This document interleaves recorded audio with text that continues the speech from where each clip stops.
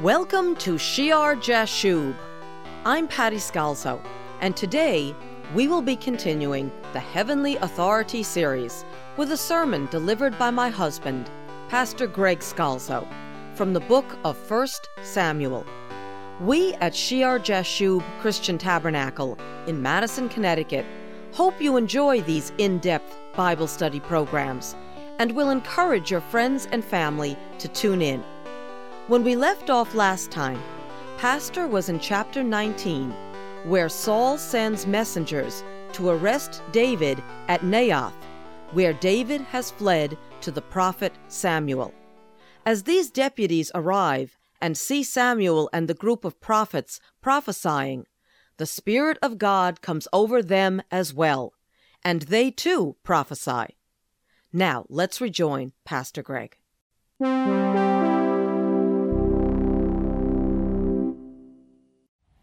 And that can happen in worship services today.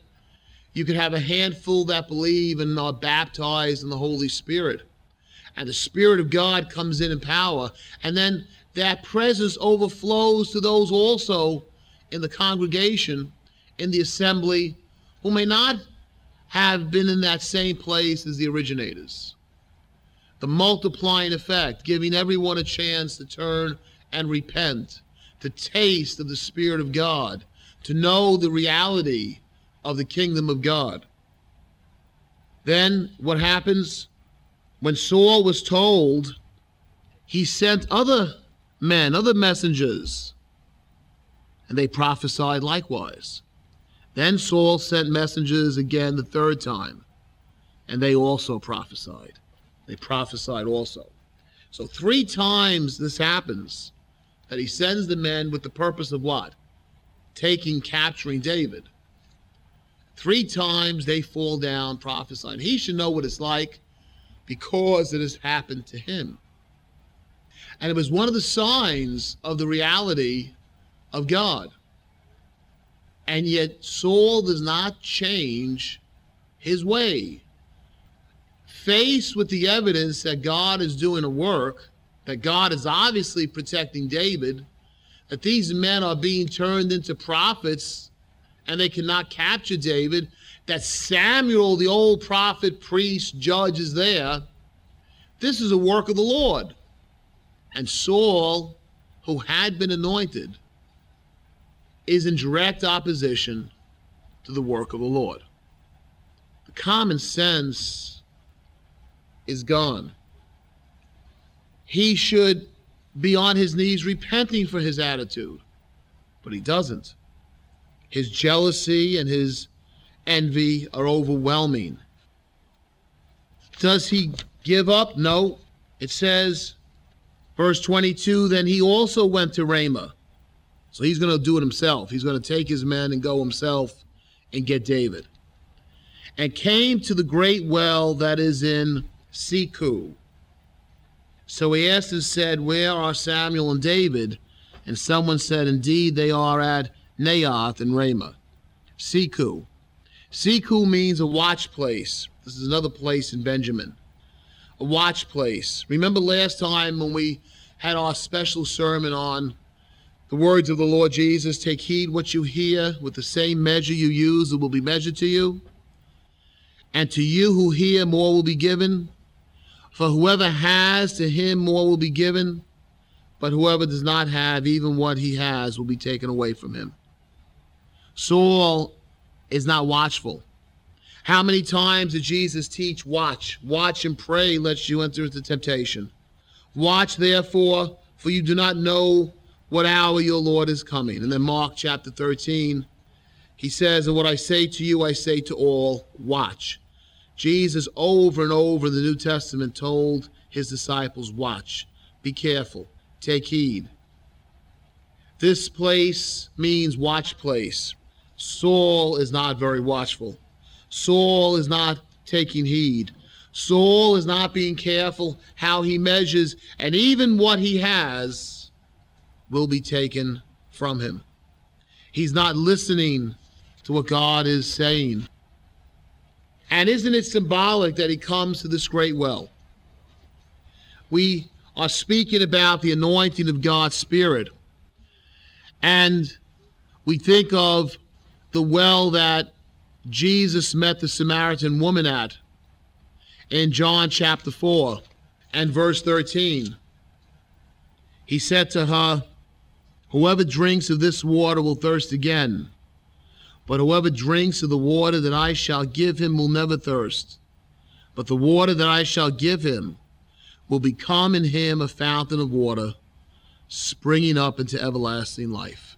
And he compared the well to the water, the tremendous fountain, the great well that Jesus can give us, that he can give us. And in John chapter 7, when Jesus goes to the Feast of Tabernacle, in verse 37, on the last day, that great day of the feast, Jesus stood up and cried out, saying, "If anyone thirsts, let him come to me and drink. He who believes in me, as the scripture has said, out of his heart will flow rivers of living water." And then John tells us, "But this he spoke concerning the Spirit, whom those believing in him would receive. For the Holy Spirit was not yet given, because Jesus was not yet glorified." He spoke of the Spirit, the river of water, the fountain of water, the great well of water. And it's something that here, when Saul is seeking out David, and he comes to Siku, that there's this great well there. And what's happening to the messengers, the deputies he sends out, is that they come in contact with that great well, that great fountain, as the Spirit, the river, overflows them. And what happens to Saul? Verse 23, "So he went there to Naioth in Ramah, and then the Spirit of God was upon him also. And he went on and prophesied until he came to Naioth in Ramah. And he also stripped off his clothes and prophesied before Samuel in like manner, and lay down naked all that day and all that night. Therefore they say, is Saul also among the prophets." One more time, just like we started with the account of Saul. Now we're coming to the conclusion, the end. One more time, he's under that anointing. He falls face down once again. He's helpless once again. God is contending with him once again. He's privileged to taste of the Holy Spirit once again. The power of God, that river, that overflowing well. And he prophesies all the way to Samuel. And before the prophet, he's there. He takes off his kingly clothes, and all day and all night he's prophesying. And he's helpless, so he can't capture David. But it should be a helpless experience that makes him desire and hunger and thirst for that which he had in his youth. And if God is contending with Saul in such a way, who is David to kill him? David doesn't touch him. And we will see over and over again, David has chances, number of chances to kill Saul, but he will not touch God's anointed. The gifts and callings of God are irrevocable. Remember Samson that came back to him at the end? Saul could have been like Samson. He could come back to him at the end and be what he should be. He anointed him once, he can anoint him again. And David will not touch God's anointed. What about Saul? Is he changed from this experience? Does he now respect the anointing on David's life and seek no harm to David? Well, we read that David flees. In chapter 20, then David fled from Naioth in Ramah. And he flees to Jonathan. He finds his friend, the one he made a covenant with, his like-minded, his kindred spirit there, his brother in the Lord, the son of Saul, Jonathan. And he says, "What have I done? What is my iniquity? And what is my sin before your father, that he seeks my life?" And Jonathan says to him in verse 2, "By no means, you shall not die. Indeed, my father will do nothing, either great or small, without first telling me. And why should my father hide this thing from me? It is not so." And David took an oath again and said, "Your father certainly knows that I have found favor in your eyes, And he has said, do not let Jonathan know this, lest he be grieved. But truly as the Lord lives, and as your soul lives, there is but a step between me and death. So Jonathan assures David that he will warn him and protect him. And he tells him in verse 18, tomorrow is the new moon. There's the new moon festival. And you will be missed. As one of the captains, as a close person to the king, he should be there at that festival. He said, because your seat will be empty. And when you have stayed 3 days, go down quickly and come to the place where you hid on the day of the deed and remain by the stone of Ezel.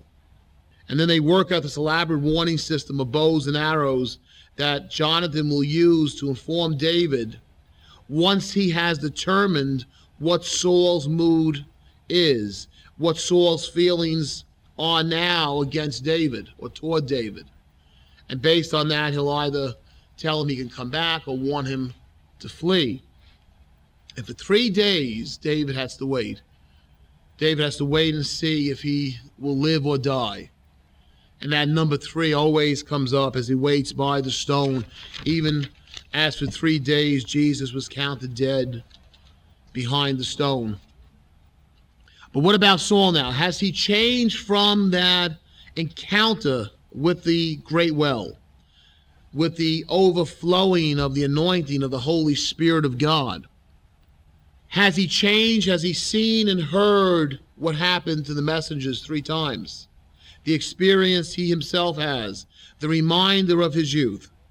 Well, in chapter 20, verse 24, it says, then David hid in the field, and when the new moon had come, the king sat down to eat the feast. Now, the new moon celebration is a sacrificial meal. It's a religious, and also in Israel at this time, a civil ceremony.